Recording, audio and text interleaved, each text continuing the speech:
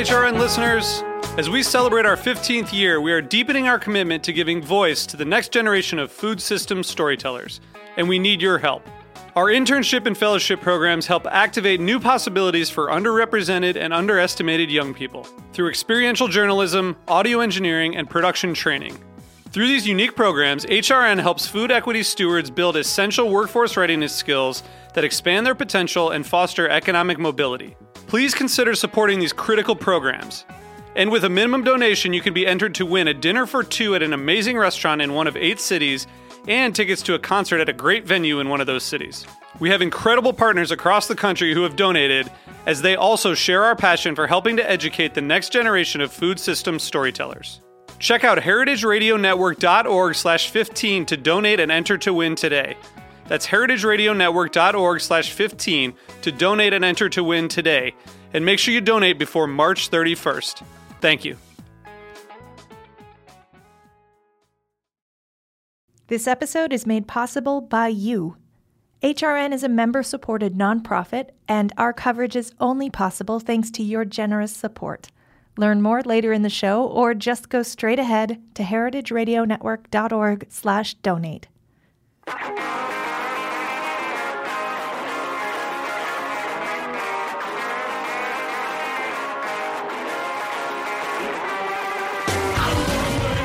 Welcome to HRN Happy Hour.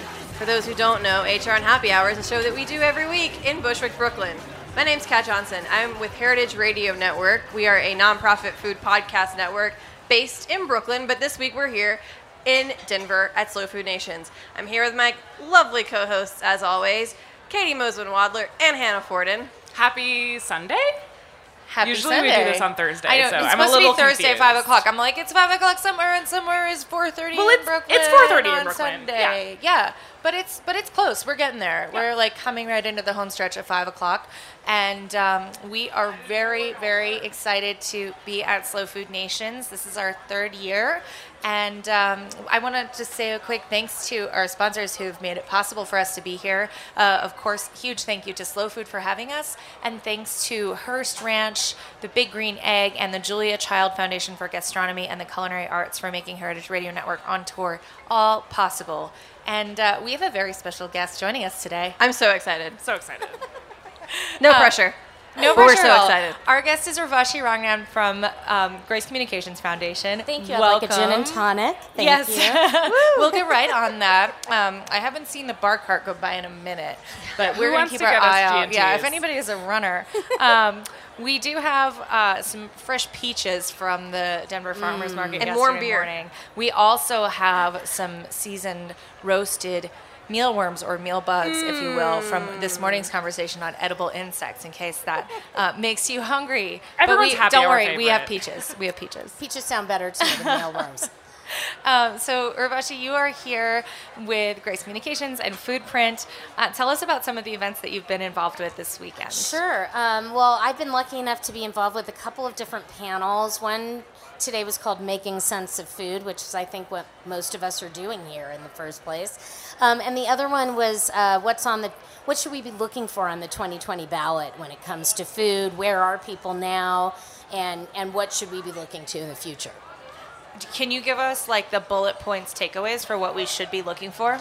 Yeah, on the ballot initiative, I think what we're, anyone who's only doing one thing or saying one thing is only doing one thing. And I think we need a candidate who's got some kind of holistic approach to the food system, who understands more than just one element or one dimension of it. We know as we're thinking about regenerative, we want to think about the environment, we want to think about the health of the product. Water and climate are part of both of those things.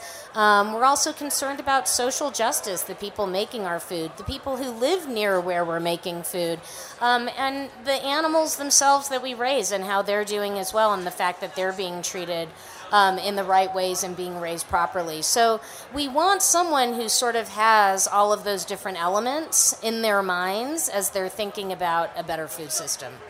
Obviously, we cannot. We're a nonprofit. We can't talk about what candidates we like or don't like. But do you? We think... can talk about them. We can't endorse anybody. Fair enough. Are there any thus far? It's still it's not really early. It's coming really fast. The election's coming super fast. But is there anyone who, in your mind, is talking about certain aspects in the right way at all? You know, I think Cory Booker is someone who has a pretty holistic approach to food production. He didn't just start that at his candidacy for president. He's been working on these issues for a long time. He's been one of the few representatives senators, who's actually tried to put in legislation around things like animal welfare. I think he's got a really good perspective. I think Elizabeth Warren has a good comprehensive perspective on that policy, as she does with many things, and Bernie Sanders as well. I think Pete, help me. Buttigieg. Yeah, I think he's actually got some really interesting positions as well. And, you know, it's coming from all over, right? Whether it's immigration and labor or animal welfare or chemical use and toxins. These are three totally different areas. And again, I think the best candidate is going to be the one who eventually can start to pull all of those things together. What do you think a universal basic income would do on the food policy front, if anything? I mean... Speaking of somebody who's just talking about really one issue. You know, it is so sad. It's like teachers in America. I mean, farmers are they're underpaid. I don't know... Well, I do know, but someone is making a huge part of that margin between the time it leaves the farm gate and the time we're buying it in the store. There's a huge differential in price. And I'm pretty sure someone's making that in their pockets. And so to the degree we can maybe equalize that pricing system a little bit more, and in some ways we need to start paying for the real costs of food and making real food that may cost a little bit more, but that's produced a whole lot better. Can you talk a little bit about what Grace Communications is and what they do? Sure. Grace Communications is a family foundation, and we support a number of different food initiatives in the sustainable and regenerative food space, also in research on conventional agriculture systems and some of the problems that come out of that. We support academic endeavors and research centers, legal activity, and also grassroots activity. So it's the whole gamut, really. And what's really nice is that we cover a wide spectrum around the regenerative sort of force. We are really concerned with communication and narrative because it can so often get adulterated out there, and the narrative isn't quite right. We're dealing with that today right now. For example, we hear the narrative that grazing animals should not be on the land. We shouldn't even be raising animals. It's a pretty ludicrous narrative, actually. We need animals. We need them grazing on the lands. We need the fertilizer. They work incredibly closely with how we grow our food and keep fertility in the soils. And so how we can make sure that we're getting these clearer narratives out there is really a huge priority and objective for the Grace Communications Foundation.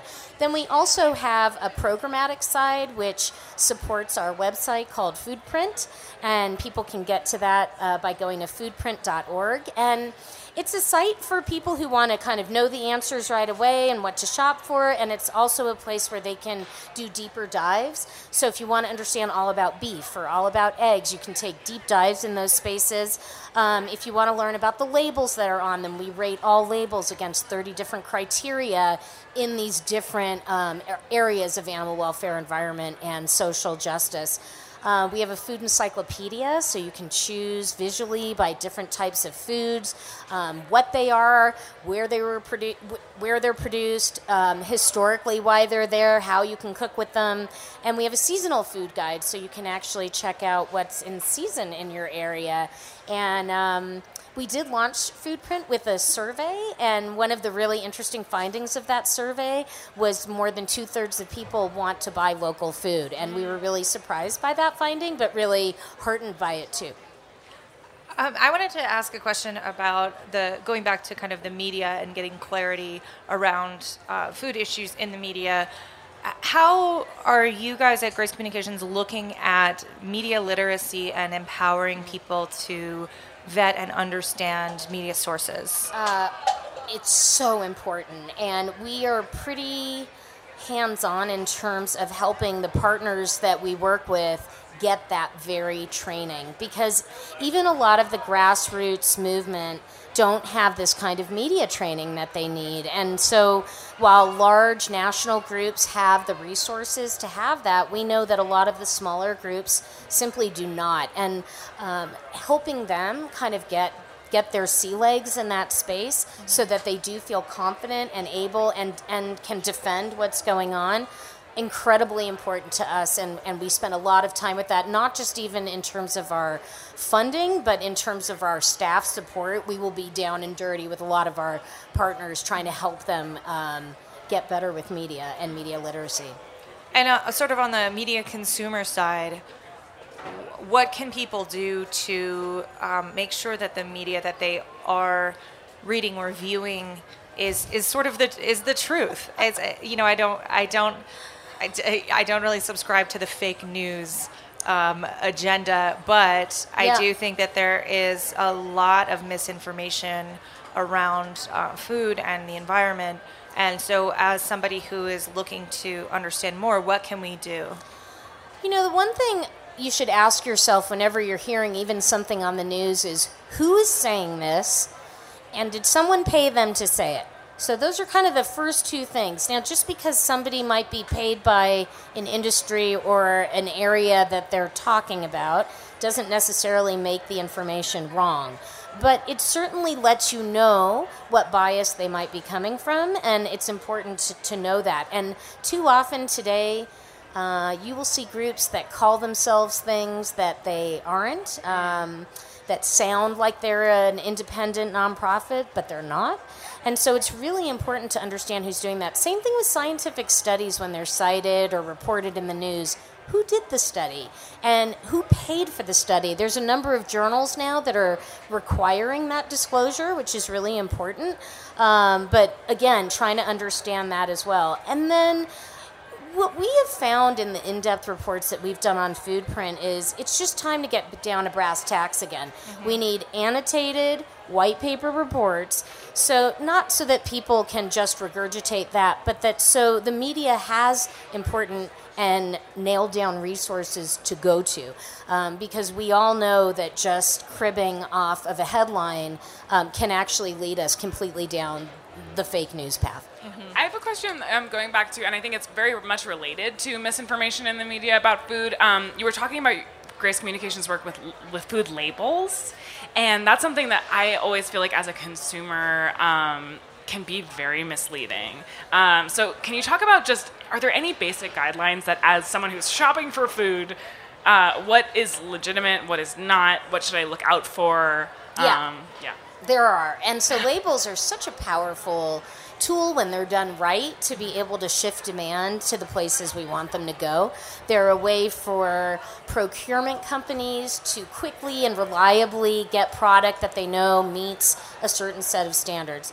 The problem with our market is that the marketing laws are so lax that any company can basically make any claim they want to. So claims like free range and natural and cage-free don't have definitions. They don't have to be verified, and yet more people look for the natural label than look for organic.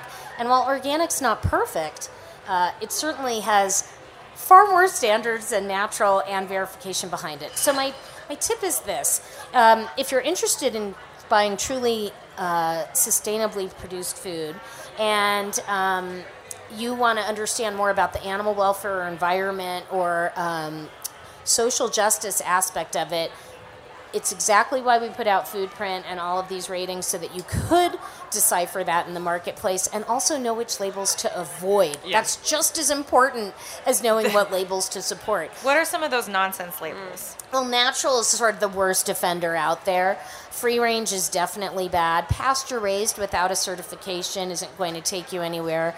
Grass fed is interesting in that the USDA allows animals to be fed grass, but they can be confined. Maybe they can be finished on grass pellets, and that does not comport with what consumer expectations are around. Essentially, grass-fed. It can say grass-fed if the cow consumed one blade of grass in its entire life. It had to consume grass, but what form that grass comes in is a different question. Grass growing on the ground that the cow was wandering around. And so munching people on. should know, like the first of all, and pasture isn't pasture isn't pasture. So the more diverse your pasture, the more nutrient dense it is, and the healthier the animals are, and the better nutritional profile you're going to actually get out of the meat and the milk that comes from those animals. Yeah.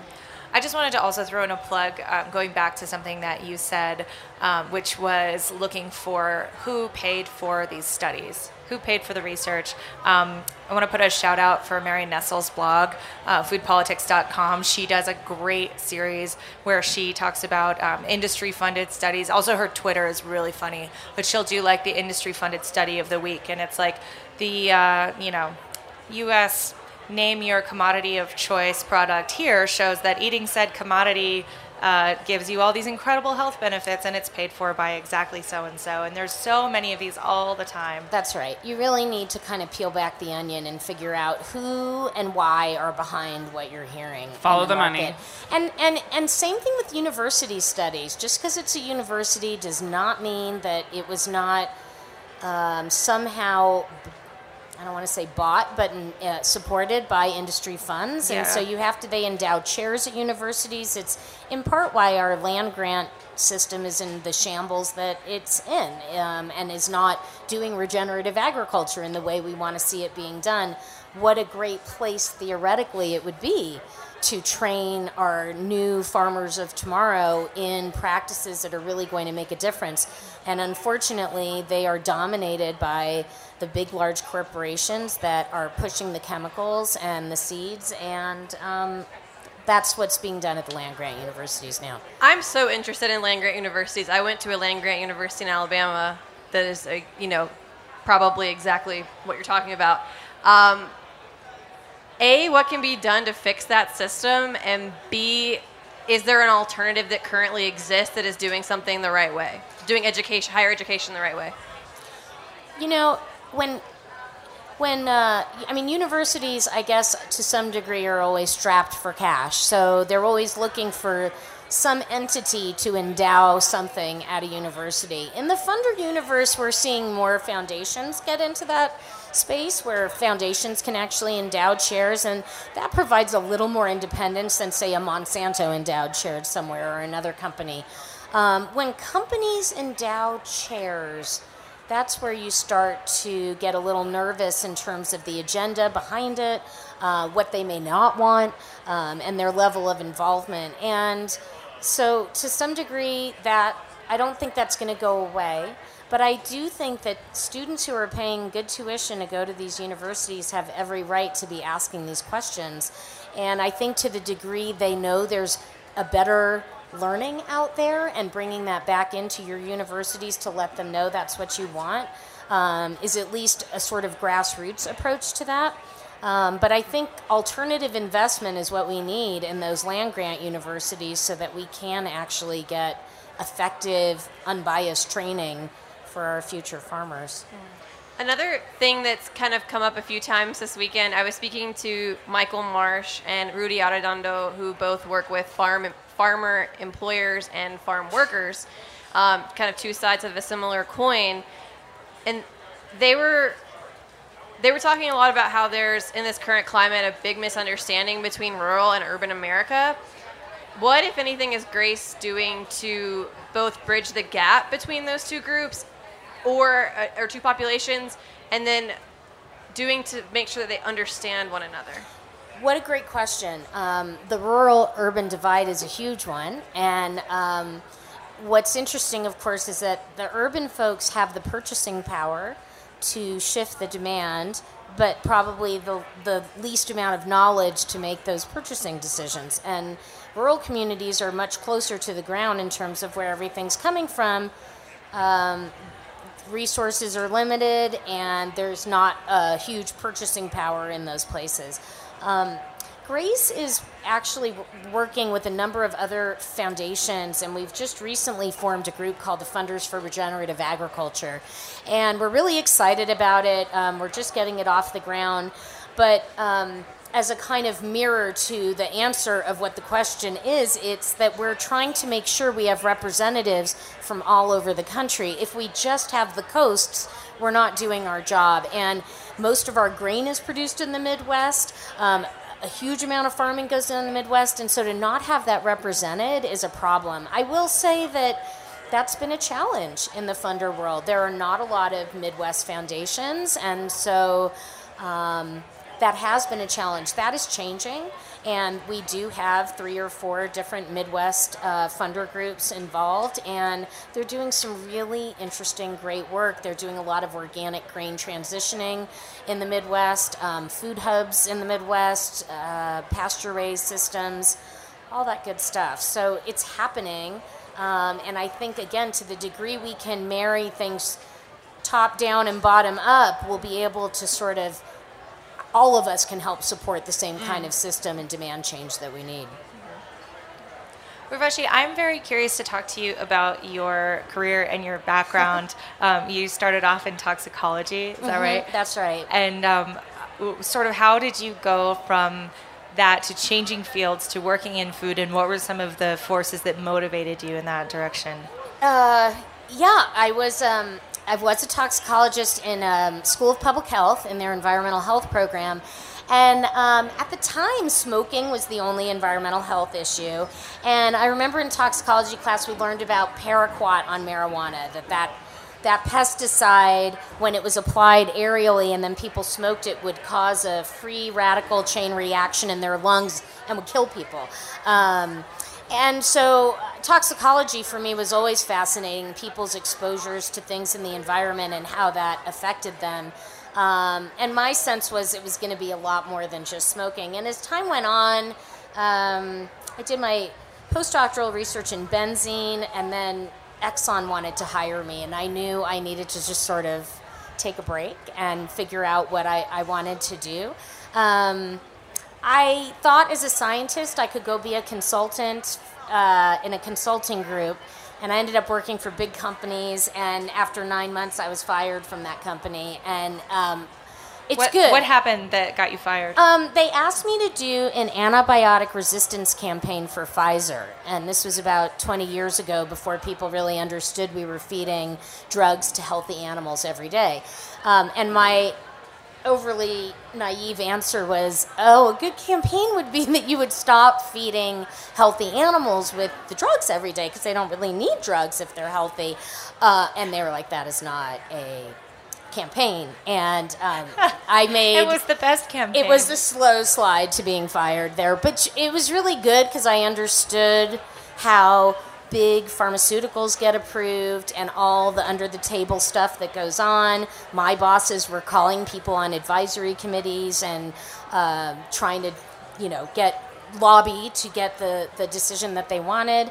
Alcohol companies were building databases on head and neck cancers as defense for when those lawsuits would come. And so it was really good for me to see that side of things before I ended up going to Consumer Reports, which once I got there, I started to realize, this is the side of things as a scientist, I want to be on. We took no advertising. And I left there in charge of safety and sustainability and trying to marry those concepts together. Because the more sustainable we are, the safer things are. And so we did deep dives, not just in food, but in personal care products and cleaning products, humidifiers, flooring. So for me, I was the safety person in charge of chemical hazards and chronic toxicity issues. We looked at a lot of carcinogens in the food supply, like from caramel color in sodas. We looked at arsenic in rice and juices. We did a lot of risk assessments for kids, for women who were pregnant, trying to look at different vulnerable populations. I spent some time on the FDA Food Advisory Committee and did a lot of lobbying at the National Organic Standards Board during those 17 years there. And just food became a passion for me. I mean, I've always loved it. I came from an Indian family. My mom cooked every single day. She made yogurt every day. I'm first generation, so it was very different for me, but at the same time, I had that appreciation and love for food and complex food. But how we grow it and people getting sick and cancer, I think that really propelled me to get into food. We eat it 3 times a day, and that's sort of how I backed myself into this. Yeah. How much now are you feeling the irony that the big fast food companies are touting antibiotic-free meat after all that? I don't feel very great about it, not because it's a wrong thing to do, but because it's not the full answer. And in fact, when we look at the last, 20 companies that have taken these corporate pledges to say we're not going to use human antibiotics, when you look at the FDA sales numbers of antibiotics for animal feed, they haven't changed that much. And in some ways, if you don't change the construct of the system, if you leave them as confined as they were, you're just going to shift that drug use from healthy animals to sick animals, because they're going to get sicker faster, and they have no space. And so those types of things, or if we're still doing physical alterations, we're docking tails, we're chopping beaks. Animals are compromised in that way. They get sicker from those things. Or molting chickens for that last round of eggs. All of those things increase disease rates, they increase food safety problems, and become problematic. Let's take Alice Waters' suggestion and talk about some good news. Great. So what are you seeing that you're excited about? It could be something from this weekend. It could be anything happening in regenerative ag. What is the good food news? Every couple of years, a new issue comes along that sort of kicks the dust up in food. And last year, it's climate. And I love... you said quinine? Climate. Climate. Thank you. Sorry, yeah. I got excited We have about gin that and tonics on the mind. Yeah. Climate, thank Climate. And it's another good lens for people to look at this problem. The UN's meeting in September over climate.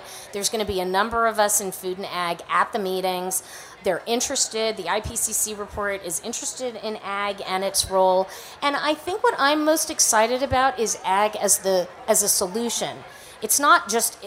Yes, industrial ag is a problem, but the solution also lies in agriculture. The solution also lies in grazing animals. And so to, again, get back to that narrative question, being able to get people to understand that fully and realize that if we actually take the right approach, we solve a number of different problems, not just carbon sequestration, not just energy conservation, not just water conservation or cleanliness or pollution in the environment. We actually solve a number of different things. And I think we're hopefully hitting that tipping point where it seems worth it to take that effort and go in that direction in a more mainstream way. Yeah.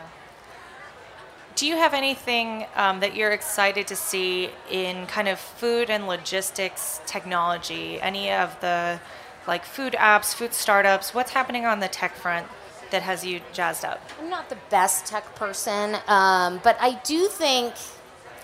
Look, there are a lot of great apps out there on food. I think we at Foodprint have all of this label information that we think is incredibly important. So you can have a lot in the palm of your hands, and I think that's really exciting. I'll give a little twist, though, to that answer, which is that where I think technology is really critical right now is in helping communities who live near industrial factory farms be able to do the citizen science work that they need to prove that their health is being compromised because they're being polluted directly. And we have some really interesting handheld device information, thinking about crowdsourcing that data that then lawyers could use to bring that to the fore and apply a little more accountability into the situation. I think that's where technology for me is the most exciting and putting it into people's hands. So for anyone listening, how can they find out more information about getting access to those handheld devices or getting involved in some of that boots on the ground tracking? I think that these devices are still kind of new and coming out, and you can do a number of different things with them. And really, it has to right now be done. You want to kind of work with a scientific group so that you have that underpinning to it, because you still need to be consistent with your sampling and a number of other things in order for that data to be useful in a bigger way. I know that Johns Hopkins, CLF, has been doing a lot of work, the Center for a Livable Future, University of North Carolina, Duke, Arizona State University, and I think Berkeley is actually doing some of that work as well. That's awesome. You and I are both career changers from, like, we'll say hard sciences, from like pretty precise biological fields into food, and particularly food media and sharing information. How do we encourage more people to do what we did? Scientists in general don't like to take positions on things because they think that makes them biased. And I had a really great mentor at Consumer Reports who kind of clarified for me that you can have a position on something and do it in an unbiased way. And that really helped propel me into being a scientist who's an advocate. And I kind of wear that proudly.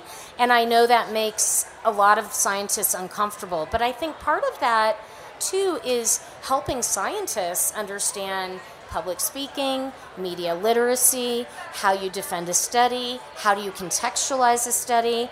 And I have to say that I think if you're in science just for the academic exercise of it, we're not benefiting fully from that work. And so when I see research on pesticides, but we can't get the scientists to say very much more besides what they did, it's disheartening because we know how much power that has. Mm-hmm. And I think scientists as well as the public health professionals all need to be in this world. We need them. And they understand it from a toxics perspective. They get that. And so I think if we can somehow marry how sustainable regenerative systems actually also address the toxic side of things as well, we'll be able to draw more of those folks into our sort of side of things. Mm-hmm. And then sort of the reverse of that question, right? So we're talking about scientists sort of figuring out how to make their information more accessible to people who are not scientists. How do we go the other way, too, and empower people to understand scientific research? Yeah, and maybe you have some resources that are great for that. New York Times has done such a nice job with the data visualization. And data visualization is now becoming a field unto itself, and it is so powerful. When we did a study of pesticide residues in produce, we went through hundreds of thousands of data points in the USDA database. And the only way for us to prioritize what work we wanted to do was to have somebody digest that in a visualization that we could see. And I had one of my staffers, who was a PhD in theoretical chemistry, basically put together all the visualization. And, within a couple hours of going through her stuff, we were able to see things we could not see just from the data dumps alone. So I think binding up the data and looking at it visually is really important. I think understanding where statistical significance is and where it's not is really important. I just reviewed a paper recently where I saw nothing of statistical significance and lots of claims were being made in the paper. And when I asked them about that, they replied that it wasn't being done for statistical significance. So it's important to just clarify and make sure that all of the P's and Q's have been done. And once that's been done, extracting that and making summaries, pamphlets, putting things on websites in sort of more digested versions.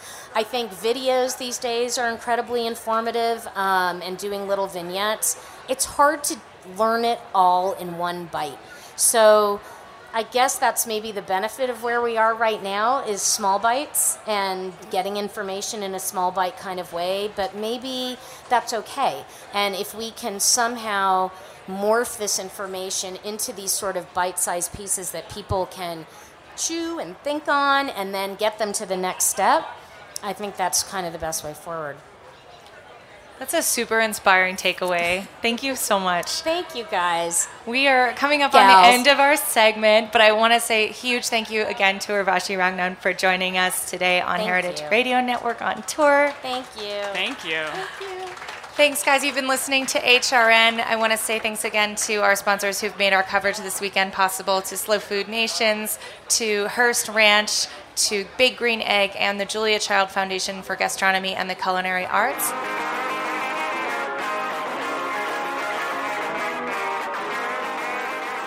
HRN Happy Hour is powered by Simplecast. Simplecast is a popular hosting and analytics platform that allows podcasters to easily host and publish to apps like Apple Podcasts. If you have a podcast or are looking to create your very first, check it out. Try it for free and save half off your first 3 months at simplecast.com/heritage. This episode is brought to you by you. This is HRN's Executive Director, Katie Mosman-Wadler, and I want to personally acknowledge you. Our entire 10-year history of groundbreaking food and beverage audio journalism has only been possible because of listeners like you. You usually hear from our incredibly supportive network of business partners during these show breaks. But this week, we're taking a moment to thank the thousands of individual donors who've been part of our family since the very start. You listen to HRN because you care not only about what's on your plate and in your glass, but how it got there and the stories of all of the people, plants, and animals that contribute to the food supply chain. So please, this week, take a moment to show us what independent food radio means to you and become a member of HRN. Help us deliver another 10 years of storytelling that will shape the world during a critical time for politics, innovation, food ethics, and the planet. With your help, we can change the world and our food system one soundbite at a time. There's no food radio without you. Go to heritageradionetwork.org/donate before July 31st to do your part to ensure a bright future for your favorite food podcasts. That's heritageradionetwork.org/donate. From all of us at Heritage Radio Network, we thank you for your vision and generosity from the bottom of our hearts.